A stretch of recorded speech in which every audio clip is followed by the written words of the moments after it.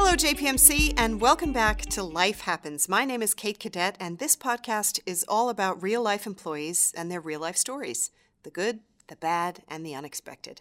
Along the way, we hope to show if you're experiencing something challenging in your own life, chances are you won't be the only one, and there may be ways the firm can help. In this month's episode, we're on the line to Dana Randell in Plano, Texas.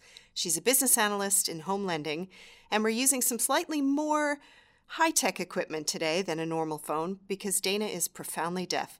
Welcome to you, Dana, and thank you so much for joining us. Thank you for having me. So you were suspected to be born with the deafness because your mother had German measles when she was pregnant. Is that right? That is correct. Basically, what that means is back in 1964, 64, there was an outbreak of the German measles in the United States, and about 50,000 children who were born in that time frame were born with deafness. So they traced it back to the German measles or rubella, and so I am considered a rubella baby from that time period.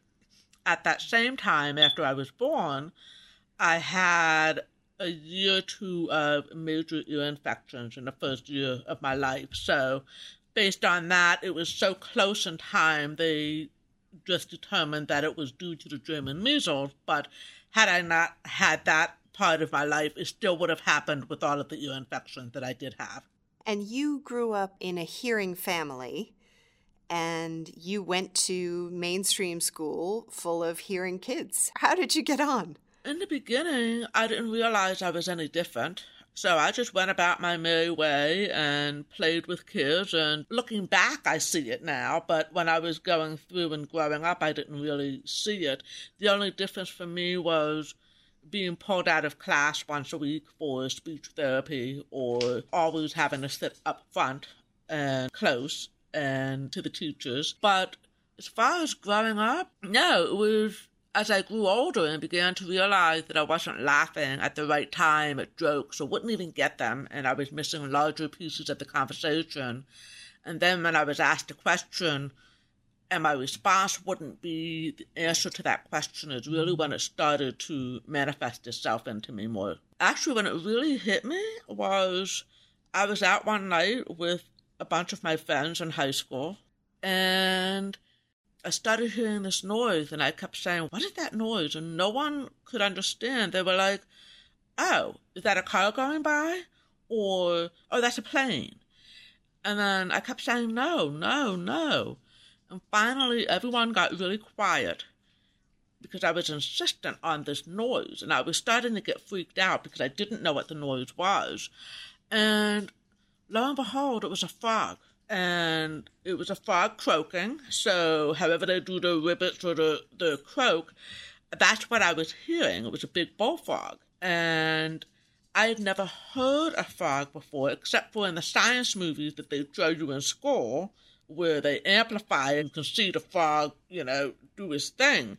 But to be able to make that connection in the real-life world was just mind-boggling to me at that moment. And that's when I realized how much I was missing out on things versus just being inside my little bubble and just going about my merry way. So being profoundly deaf means that you do have some hearing. Do you have a percentage of hearing? Yeah, I have about a 30% hearing in my left ear and about maybe a 40% hearing in my right ear. But combined together, it can really cause some issues because what I have is something called tone deafness. And tone deafness is really auditory. The sound has to travel through the ear to the brain. The brain has to recognize those sounds and then make it into a word. And this happens for everyone. But for people who have tone deafness, it takes a lot longer.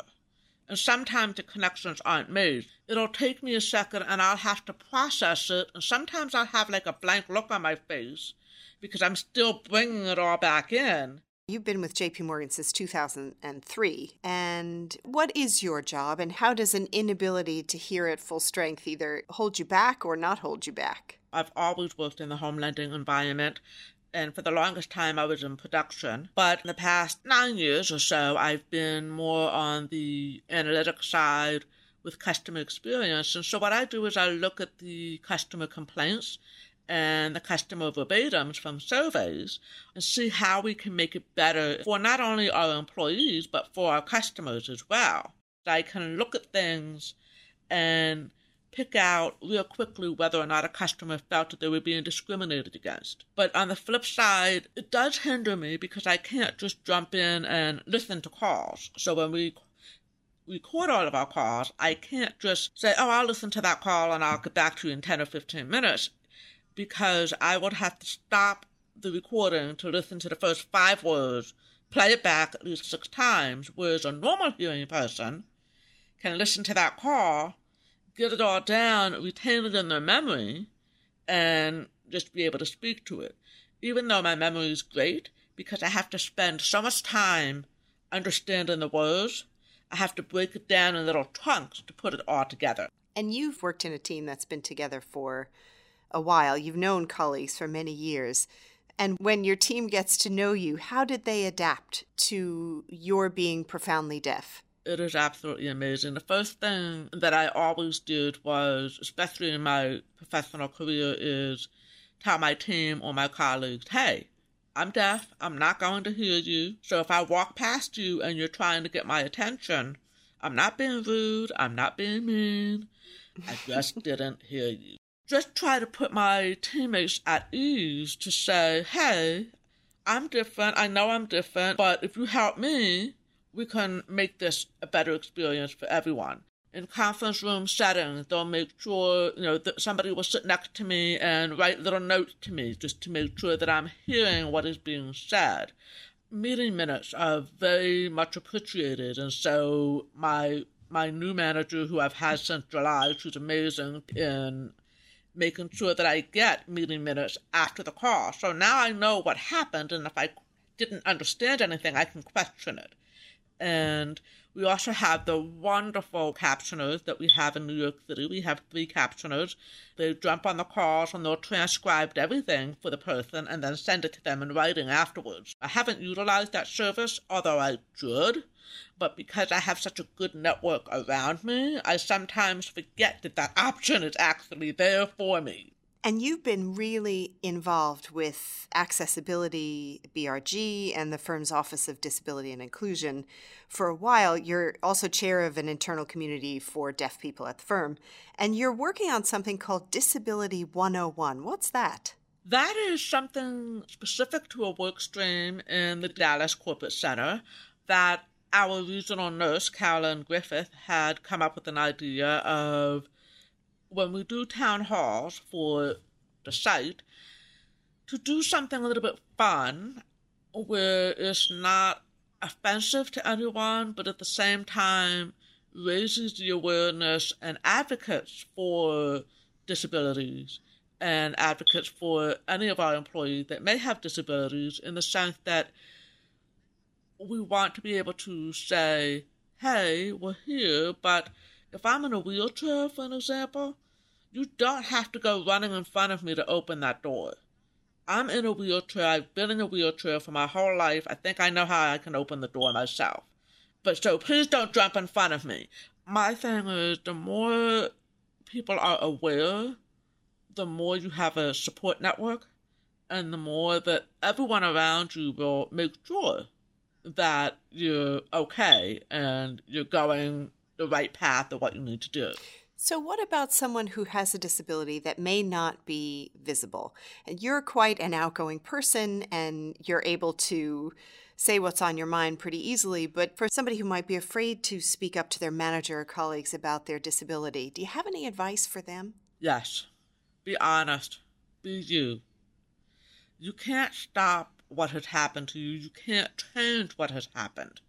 But what you do have control over is the outcome in your future. So take the time out. Don't be scared, because if you're scared, that's going to manifest its way into negative outcomes. It's more on us, the disabled, to raise our hands, especially if it's non-visible, to say, hey, I need to talk to you for about 10 or 15 minutes, and this is why, and explain to the manager. Is it going to be uncomfortable? Oh, yes, it will be very uncomfortable. But at the same time, you're doing not only yourself a favor, you're doing your manager a favor as well. You're going to help broaden their base. You're going to help enlighten them on how to be a better manager. And sometimes it takes you standing up and being yourself. We need to come out, stand up, be heard, be vocal, and also remember that retaliation and repercussions are not acceptable as well. So if you feel that you're being retaliated against because you came forward, you have other paths as well. That's filing an HR complaint, going to your manager's manager, whatever that path may be. But for anyone who has a non-visible disability, don't sit there and suffer in silence. We're here. And the more that we know who we have in our sights, and the more we know who you are, then the more we can do throughout the firm to become more accessible and intentionally inclusive. We are a big company, and we have 250,000 people, and we've got, you could be in a team of 300 people. Yeah. And you're spending your days together. Is flipping it on its head, instead of advice to a disabled person who might not feel comfortable about talking about his or her disability, what about the managers? What can they do? The managers can be more keenly aware. Know your employees. Talk to your employees. Be one that is empathetic. Be one that is willing to hear what your employees have to say. Don't be condescending. Don't act like you have an air above everyone else, because at the same time, we're all human. Take all the training you can out there. Ask for training on how can I be a better manager with disabled employees. Join the BRGs. Go to their functions and ask what they can do to help. Join the deaf and hard of hearing community. Join the non-visible community and just be a part of it. Because the more that you're a part of it, the more that you can offer your perspective on how we can make it better from a hearing or from a fully abled perspective. I think the message that I really want everyone to take is awareness is key, awareness is gold. And looking back to what we've just accomplished for the firm with the recent H Street branch in Washington, D.C., where it's our first of its kind in the industry full-service branch where our staff is ASL fluent, is absolutely amazing. And we should all learn from that, because what we're trying to do is make it so that we're acting in the community the way we need to be. And in that particular community, it is very heavily populated with the deaf and hard of hearing community. But going through that process of learning and being part of the project team and just watching the market expansion team who knew nothing about real estate space or deaf space, watching and seeing everyone come together for the common cause, that's what we need to do.